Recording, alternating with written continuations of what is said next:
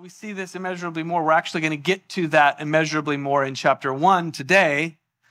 But originally where it comes from is chapter 3, where he says that he has immeasurably more for us, and that God would open up our eyes to that. And so we've been tackling this. Not only does God have immeasurably more, but it's really that Paul prays in chapter 1 that God would open up our eyes to that. Open up our eyes to that reality. And so we've been talking about glasses, the need for glasses, the need for not just glasses, but a lens, a prescription that works so that you can see into the future. And if you don't pray at the beginning of every year for a new lens, you should start, because it's a great habit. Because how many of you know that we always need new vision? That our vision, just like our eyes, slowly fades.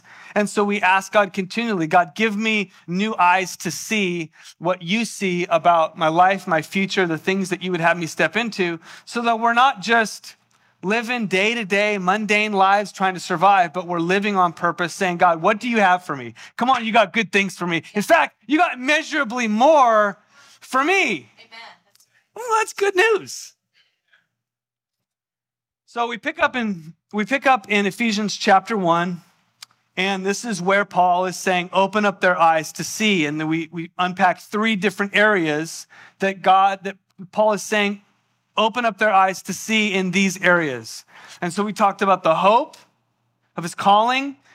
Pastor Mike last week talked about the inheritance that we have as Christians, as saints, as sons and daughters. We have an inheritance. I love the analogy that he gave, that there's like how many billions of dollars that are unclaimed in the world. What a great analogy, right? And so it is with us as Christians, is that we have this inheritance, but sometimes it goes unclaimed. It's ours, but we haven't partaken it. We haven't stepped into the finished work of the cross. And then this last one, we pick up in Ephesians chapter 1, verse 19. It'll be up on the screen. And he says, this last thing is, I pray that you will begin to understand the immeasurable greatness. That's that word again. Immeasurable greatness of his power for us who believe. And then he says, this is the same mighty power that raised Christ from the dead and seated him in the place of honor at God's right hand in the heavenly realms. And I find it interesting that of all 3 things that Paul names, this is the one that he kind of gets on his soapbox about. Like the first 2 are good. They're powerful. They're important. He mentions them. He gets to the last one, he says, and then there's immeasurable power. And then he goes, oh, and I just can't help myself. I got to tell you about this measurable power. It's the same power that raised Christ from the dead, right? Remember, Jesus is seated in the highest place, and he starts just getting on his preach on, because he's so excited about this one point. And so I need my eyes open today. You need your eyes open today. And I wrote this phrase, and I can't get it out of my mind, that we need the phrase resurrection power back in our vocabulary. Like it just needs to be the way that we talk and the way that we live and the sort of aroma about our lives, that we are aware that there is resurrection power still at work. And so we're going to be unpacking, what does that look like? And what's that about? And where does that start? And how do we see what Paul was praying that we would see, that when we don't have the lens of God today, afresh and anew, that we're missing something about this power. And so, Father God, we pray that you would open up our eyes. I ask, Lord, that by your word, you would transform us from the inside out. Your word is living and active. And so I pray that my words would fall to the ground and we would hear you speak. Holy Spirit, come. Illuminate our hearts. Set us free in areas that we have been bound. Bring healing in places where there is hurt. God, lift the glass ceiling in places where we have been stunted and hovering at a mediocre life, and open us up to the goodness that you have, the immeasurably more. And we thank you for it in Jesus' name. Amen. Amen. I don't know if you're into cars at all. I'm not. I like something that's functional. I recently got a truck a year ago and I love it, but I'm just not the car guy. Heather, on the other hand, she's all about cars. And she loves to watch those shows where like they get old timer cars and then they like renovate them, and then they sell them for a lot of money. Anybody into cars? What do they call, what is it called? What's the term? No, what's the term to be like big into cars? Gearhead, thank you. So we have some gearheads in the house. Anybody like me that like really doesn't care that much? Yeah. I mean, gets me from A to B, preferably good gas mileage. I'd like it to be nice, but I don't need to know a lot about it. I don't need to know a lot about the engine. Frankly, I'd rather not have to open up the hood. Some people, they open the hood for fun. I don't ever do that. So things like a lot of power and, all these, it's just not relevant, right? But like I said, my wife, she's way into it. She knows cars. Like if you ever talk to her, she knows her stuff on cars. Now, we don't make a lot of money, so we don't have really nice cars. But recently, we purchased a new car that's used, but new to us, the Honda Pilot, because we went on a vacation. And, Heather had this little car, and we're starting to like pack in teenagers into the back, and they're like hitting their head because the back seat's so small. And she's like, I need to upgrade something to the third row. We get a crazy good deal on her car because apparently used cars are a hot commodity right now. We get a really good deal. She drove it for 3 years. We got $300 more than she bought it for 3 years ago. So that was a good deal. Traded it in, got a good deal on this Honda Pilot. But I hadn't driven it very much, so we took it on our road trip. So long story short, we're getting ready to come home, and we decide, driving home, it's a 7.5, 8-hour drive, and we're like, we're going to drive at night because we really want to make good time. We want to get back at like 1:30 at night. So that way, the whole day, the next day is not wasted. We'll just go to bed, sleep in, and we got the next day. As opposed to getting up in the morning and then fighting the LA traffic and everything else. So about 7:30, 8 o'clock, we're cruising, right? Packed, the car's packed, family's in there, Honda Pilot, I'm cruising. And all of a sudden, we get behind this truck and trailer. Now listen, if you drive in a truck and a trailer on a windy road, for the love, for the first time, the first moment that you have a chance to pull over to those side rails that are, it's meant for that, do that. Get on over. Just do it. So we're driving, and there's the truck and the trailer, there's another car, and then there's us. And it's, back roads in the middle of nowhere on the 99, and we're going in like a 55-mile-an-hour zone. You could probably go 70 and get away with it, and we're going 45. And I am losing my mind because I'm like, we sacrificed our last evening to make good time. We're going 45 miles an hour. I'm like, it's fine. It'll only be for a few minutes. 15 minutes goes by, 20 minutes goes by, and it's just like, what am I going to do? Like, there's nothing I can do. These cars are not passing, and the guy won't pull over. We even go through a town. Stoplights. Go through the town. He still didn't pull over. I'm still behind all three of these cars, and I am losing it. But I'm thinking to myself, there's no way that Heather's going to approve of me passing a truck, a trailer, 2 cars, and then us on a windy road, right? Like I'll never hear the end of it. So I'm going to be cool, right? So I finally, 30 minutes later, we're still behind. I probably have, lost an hour on the drive, right? So at least that's what it feels like. So I start kind of veering over to the left to try to like make a pass, long straightaway, and I gun it. And it's like nothing happened. I'm like, what's the deal with this Honda Pilot? This thing's got no power. It's all like barely makes it past one car. I'm like, this is not going to work. This is not a Tesla. So I get back in line, and another 5 minutes goes by. Heather can tell I'm getting frustrated, and she goes, babe, why don't you just pass him? And I'm like, okay. I've got my conservative wife telling me I've got to pass him. I'm about to lose my man card. I'm like, wow, this is pathetic. Because she's normally the one that's like, babe, don't even try it. And now she's like, no, you actually need to pass him. And I'm like, babe, it doesn't have enough power. And she's like, do you want me to drive? Okay.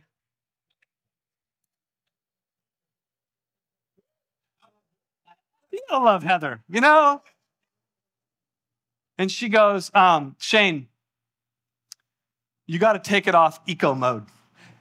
And I'm like, what's eco mode? She goes, you see that big green button? Yeah, it's pushed, which means you ain't got no power. Take it off the eco mode, and then let's pass these people. By the time I figured all of that out, it had been like literally 35 minutes driving behind this guy. And finally, in that moment, he pulls over.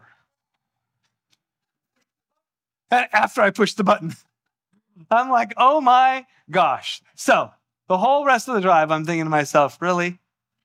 My wife just owned me on that one.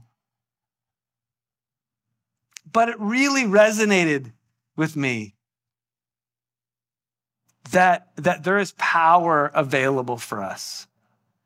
And sometimes we're living life and we're pushing down on the gas and it's like, I ain't got no power. And I believe that Paul is asking that God would open up our eyes in areas where we just have to push that eco mode and go, no, I need some power here in my life. I want to walk with authority. I love that song that we sang, that this authority that we have in Christ. And so that's my heart for us. And so as, you know, here's the reality. As we look through the pages of the Bible, as we consider who God is in the Bible, it's not difficult to arrive at a simple conclusion that God is powerful. I mean, if you believe in God and you believe in the Bible, well then we serve a powerful God. That's not a stretch, right? I mean, he can change the heart of kings. He can part the waters, calm the seas, heal the sick, raise the dead. We've seen that. We believe that in Scripture. And so that's kind of obvious. But Paul is not just pointing us to a powerful God. He's pointing to us to something very specific because he goes on this whole rant about what this power is about, this immeasurably greatness of his power, that he's pointing us to something, and he points us to the same power that raised Christ from the dead. This is so important for us today. The same power that raises things from the dead. Paul thinks it's so important that he points at it again in Ephesians, and we'll be up on the screen. Ephesians chapter 3, verse 10 says that I may know him and the power of his resurrection. Listen, I don't want to just know that God generically is powerful, but there is a resurrection power available. The same power that raised Christ from the dead is inside of us, available to us, a power that raises things to life. And so I wrote this phrase, the power of God is put on display specifically through resurrection power. I find it much easier to believe in a God who does miracles and moves mountains. I find it much easier to believe in a God that can do those things and has done them. I've seen them in other people's lives. I see them in circumstances. And not that it doesn't take faith, but I think generically we can believe and agree that God does miracles and he can move mountains. And if you need a mountain moved, I pray that you walk out of here with a supersized sense of faith that God can do that. But in addition to that, there's an aspect to this resurrection power that personally I find it harder to believe. And maybe you're like me. I find it harder to believe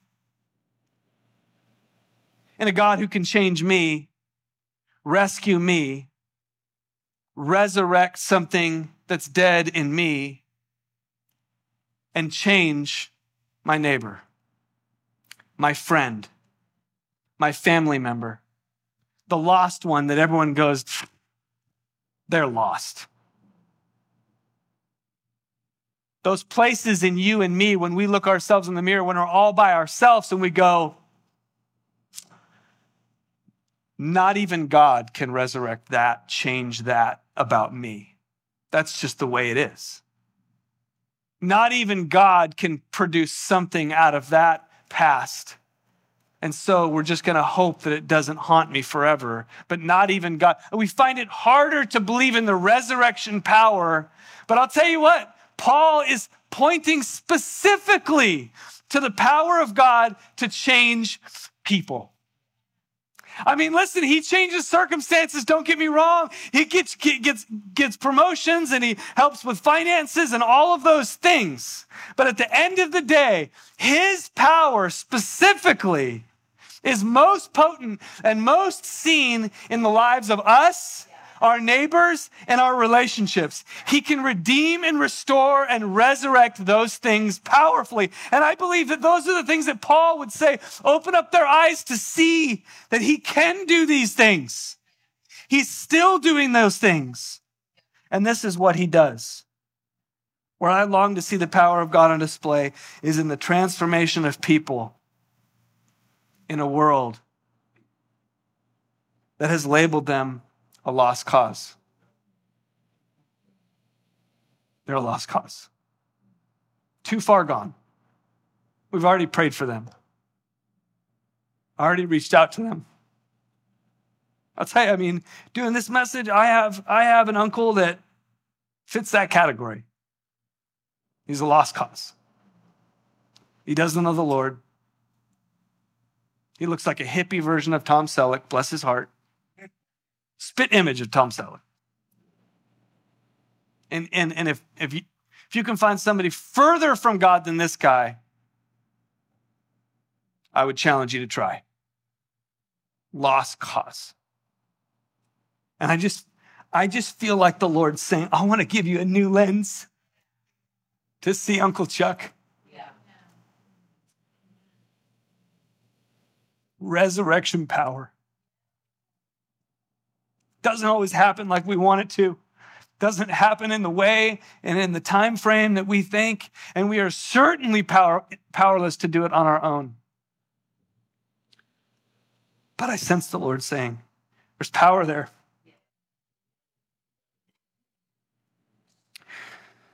So, as we put on our spiritual glasses and take another look at Ephesians chapter 1, this power. The first thing we recognize is that resurrection power starts with Jesus, high and lifted up. Jesus, high and lifted up. We see it as Paul continues this rant, this preach, this soapbox moment on this power. He says, now he, Jesus, is far above any ruler or authority or power or leader or anything else in this world or in the world to come. And God has put all things under the authority of Christ. And I want your permission to say some hard things today. And I want you to give me a little bit of latitude if I step in it, that you know my heart. Because luckily we don't have a very big social media presence, so I don't get in trouble too much online. But this world's very polarizing. And you step out the lines even a little bit, and the haters are at the front door. And I want to say this, that our church, this is a place where people can belong. Way before they behave. We don't ever talk about behavior here. We talk about Jesus transforming our lives, and then our lifestyle is a response to that, an overflow of that. That being said, the God of this world has, he's really ramped it up in the last number of years. I don't know if you've noticed. I mean, if your kids go to public school, you've noticed. And I want to center on the reality that one of our challenges is a very me-centered society. And that didn't start a couple years ago. It just got a lot worse. I mean, we have selfie sticks. That's not new. That's a reality, right? There's a device you can get so you can take more pictures of yourself accurately. How awesome is that? Sign me up, right?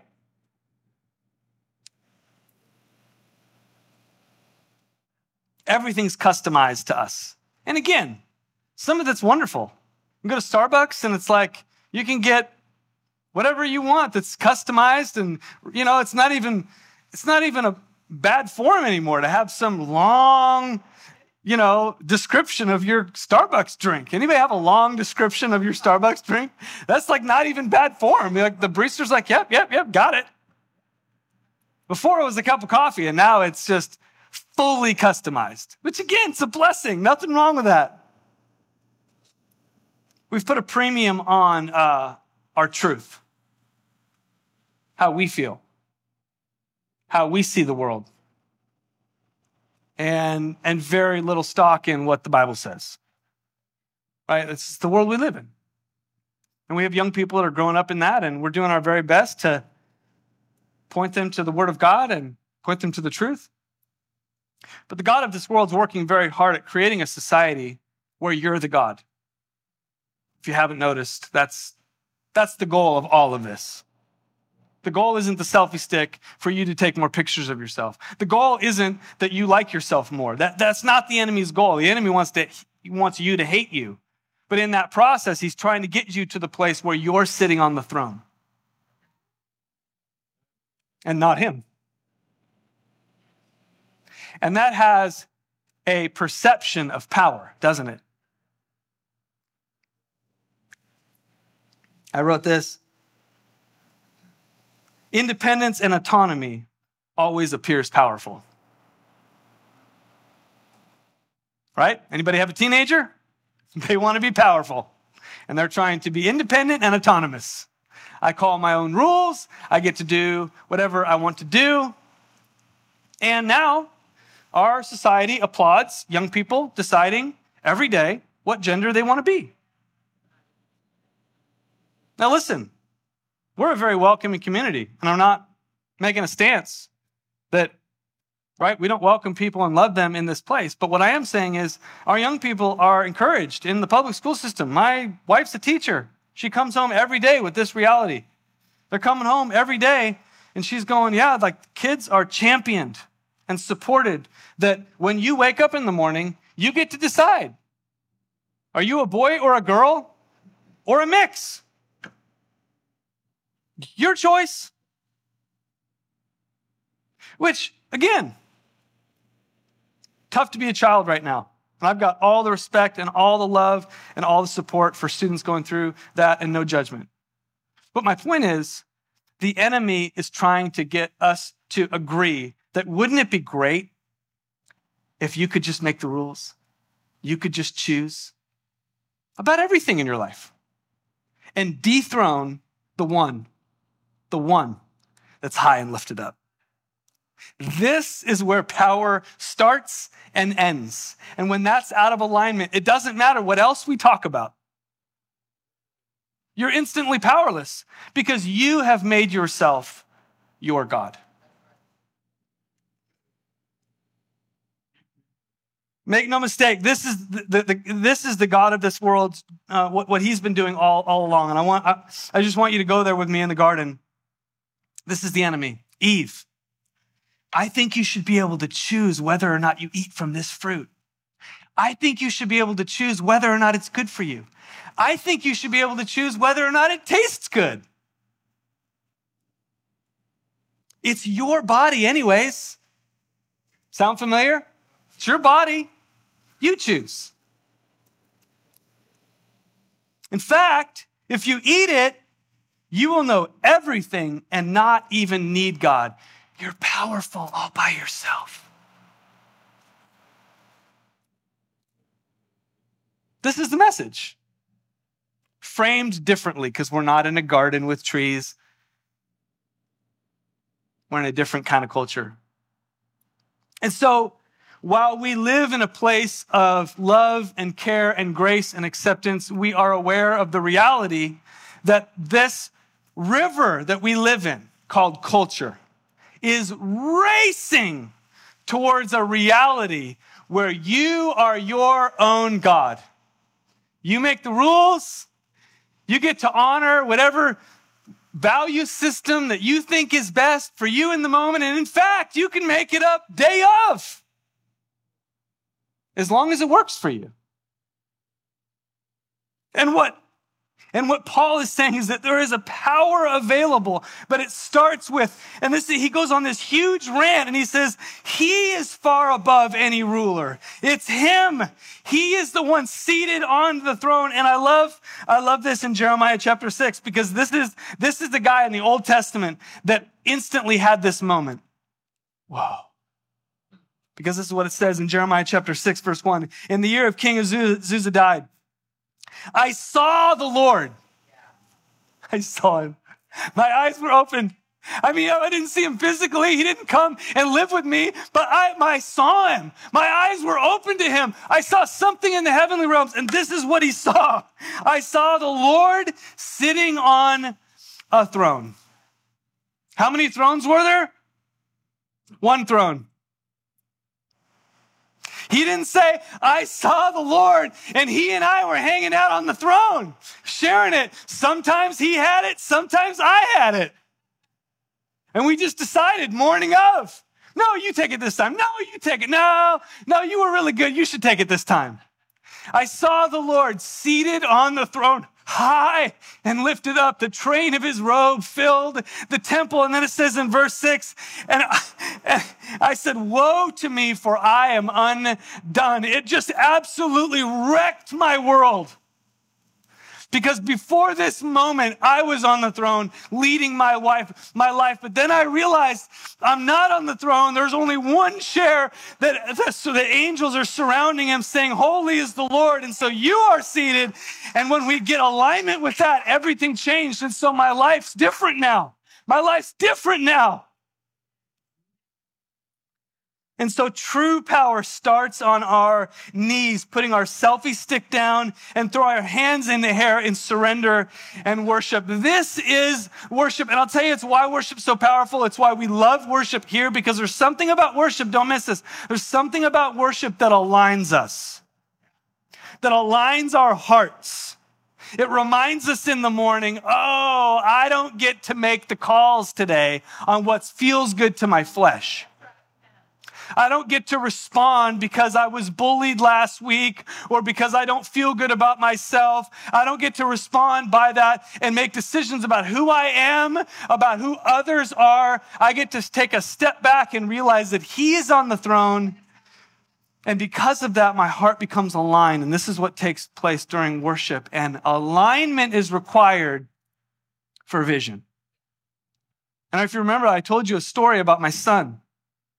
And that we took him to the eye doctor and they said, glasses won't work for you because there's something that's blocking your son's vision and distorting his vision. And what we ended up being is it was alignment. It was an alignment issue. So he would put the same glasses on you and me, but it just didn't help because there was an alignment thing. And what happens in worship is when we align ourselves and we put him on the throne, alignment happens, and all of a sudden we can begin to see our world and our lives and our spouse and our kids the way that he would have us see them. This is what happens when Jesus is high and lifted up. When you are high and lifted up, your vision's distorted. Which is why it's so dangerous, and you've all seen it, when it's like, people out there that don't know anything about God and aren't making good decisions lead other people, right? Have you ever gone to somebody that knows less about something than you do and asked for advice? It's the blind leading the blind, right? It's like, well, you're out of alignment and distorted. So am I. Tell me what to do. And so we bring alignment to our lives. I am most powerful when he is high and lifted up.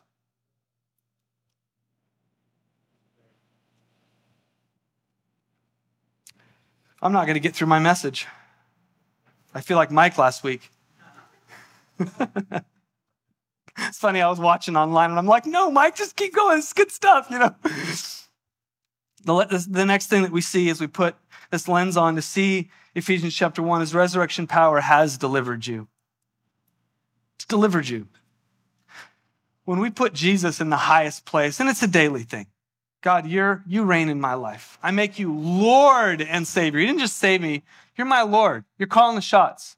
When we do that, we recognize that resurrection power has delivered you. Colossians chapter 1, verse 13, he has delivered us from the dominion of darkness and transferred us into the kingdom of his son. And I can tell you it's one of my biggest pet peeves in ministry because not in this church, but in general, I talk to Christians, I interact with Christians, I hang out with people sometimes, and they talk about the demonic things that are just a part of their life. They don't call them demonic, but they allow the dominion of darkness in their life, as if to say, I'm not powerful enough. I've prayed about it, and so, maybe I talked to one guy, and he said that somebody put a spell on him. Just a Christian person. Yeah, years ago, I felt like there was like a witchcraft lady, and she put a spell on me, and ever since then, life hasn't been the same. I'm like, what? Really? No, that stops now. Listen, we don't have control over very many things in our life. We don't have control over our job, over our health. I mean, we can do some things, our relationships, our spouse, amen, our coworker, our boss. I mean, we're generally pretty powerless in life. But there are a few things that you have power over. This is one of them. In this area, you have control. I wrote this. You decide how much of the dominion of darkness you and your family live under. Period. It's kind of like we talked about hope, and that hope is not a fruit of the Spirit. It's an inheritance. It's something that you can walk with. And if you don't walk with it, that's on you because God's given it to you. This is the same thing. And I want to read for you in Luke chapter 10, verse 19. Behold, I give you the authority to trample on serpents and scorpions and over all, everyone say all the power of the enemy, and nothing shall by any means hurt you. That's pretty clear. I mean, not mincing words. That's not just for that's not just New Testament, the new church of Acts. Like, that's today. A power and authority to not put up with the dominion of darkness. And we don't have the time to get into the nuances of it, but I can list a few. I'm going to list a few. Oppression, fear, chaos and confusion. Anybody know somebody that's just like, their life's just always just a little bit chaotic? And I don't mean because they don't clean up their house and it's cluttery. I mean there's always a storm looming. And listen, we all go through storms. Jesus in the boat with the disciples went through a storm and they got soaking wet and thought they were going to die with Jesus in their boat. So I got no judgment for all kinds of storms. And I'm the last person that's going to say, well, you didn't have enough faith, otherwise you wouldn't be in the storm. Those people should not have a pulpit because that's just bad theology. But I will say that if there is a looming storm in your life all of the time, that's demonic. God didn't create us to live that way. And I've heard preachers preach about how you know that you're in the will of God when you're constantly under attack. And I've talked to people like, I can't have sleepless nights. And, just because I'm doing the will of God and the enemy's constantly attacking me. And so I'm just kind of like, I'm sick all the time. I'm just, what? What? I mean, I've been preaching for a long time in the trenches, serving people, and I sleep like a baby. I have peace and joy in my life. And when I don't, I'm taking it back because I have it. That's right. Amen. The dominion of darkness does not have a role in my life or family, period. The spirit of fear, not okay, not welcome in my house. It doesn't mean that we don't fight it. It just means we don't live there. Demonic sickness. Anybody met anybody that's just always sick? And I'm not talking about the elderly folks, right? That's just, there's ailments that happen when you get older, right? My folks, they always have something going on because they're in their 70s. I'm talking about somebody that really should be healthy, but there's just always something wrong.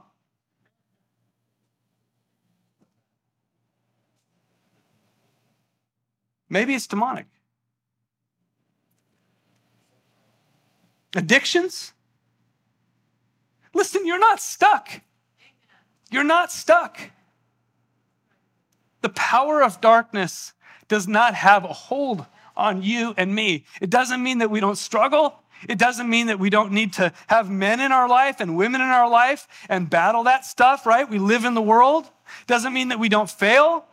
It just means that you're not, listen, I love the Alcohol Anonymous thing. I think that it has a place. What I don't like is when people stand up and say, I'm an alcoholic.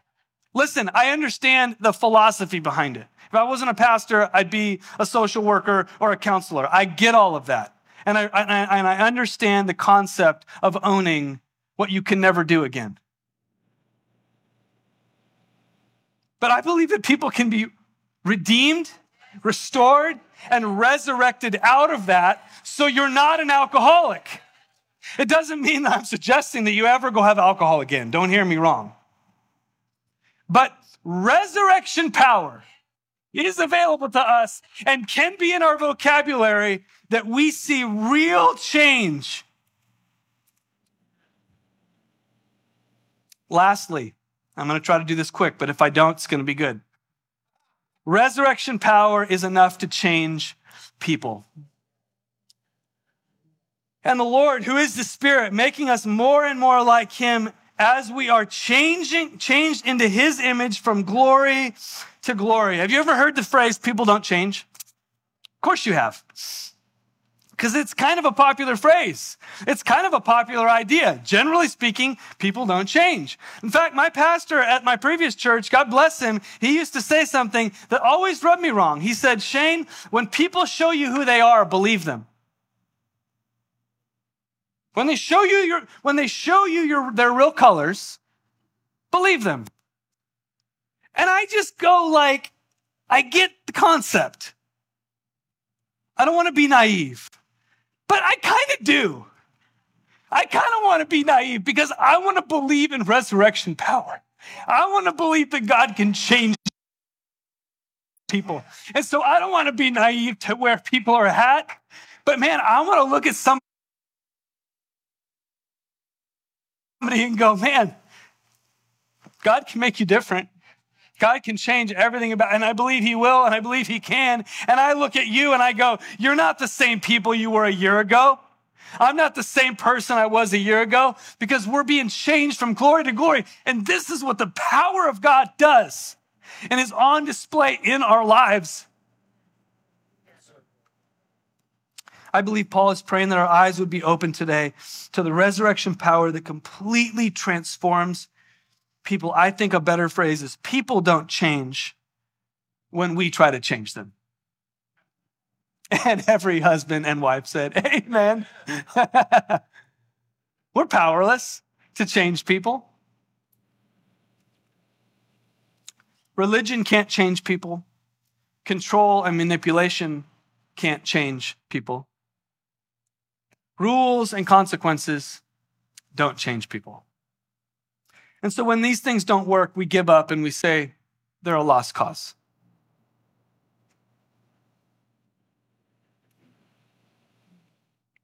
I want to end with just a picture of Jesus. We're talking about resurrection power, and we look at Jesus, and he went to Lazarus' tomb to raise him to life. And they had done everything, and they had sent for Jesus, and Jesus didn't come. He stayed 3 more days. I preached on that on Easter. He stayed 3 more days, didn't come. They tried everything. And eventually, Lazarus died. Eventually, Lazarus was a lost cause, not redeemable. And Jesus comes on the scene, and Martha and Mary, and they're just like, you could have done something, but you didn't. And so Jesus says, no, I'm going to do something now. And Martha's like, I know you're going to do something in the afterlife. I know he's going to be with us in the afterlife. Thank you, Jesus. And Jesus just, I could just picture it, leans over to Martha and says, remember I told you if you believed, you would see the glory of God. I have resurrection power. I can do the impossible. The psalmist said, one day in God's presence is like 1,000 anywhere else. And so I just hear the Lord say, come on, let's not stop believing. In our own lives, the places where we feel like it's just the way it is. Come on, God's not done with you. God's not done with you. Don't stay in that cave. Don't let parts of your life stay in that cave. God's not done. He can pull that stuff out. He can erase your past. He can bring full healing and redemption. Come on, let's be that church and that community that says, listen, if he can do it in me, he can do it in you. Come on, let's not stop believing for our neighbors and the people we've written off, even the people that have hurt us. It's easy to write people off. I've done it. But come on, resurrection power. He can redeem that relationship. Nothing's too far gone for him. This is what the power is for. And we as a community, we're going to lean into it. Father God, I thank you for today. I thank you for the reminder, Lord, just as the breeze is blowing in this place, that your spirit is moving on the earth. And we get to participate with you. We don't have to beg you because you're already doing it. You're already doing it. So we just ask that you'd give us eyes to see what you're already doing. That our hearts would be illuminated, God, to the realities of your power in our lives. That we'd be a conduit every day for this immeasurably more belief. You have immeasurably more. And I give you praise for that. In Jesus' name, amen. God bless you.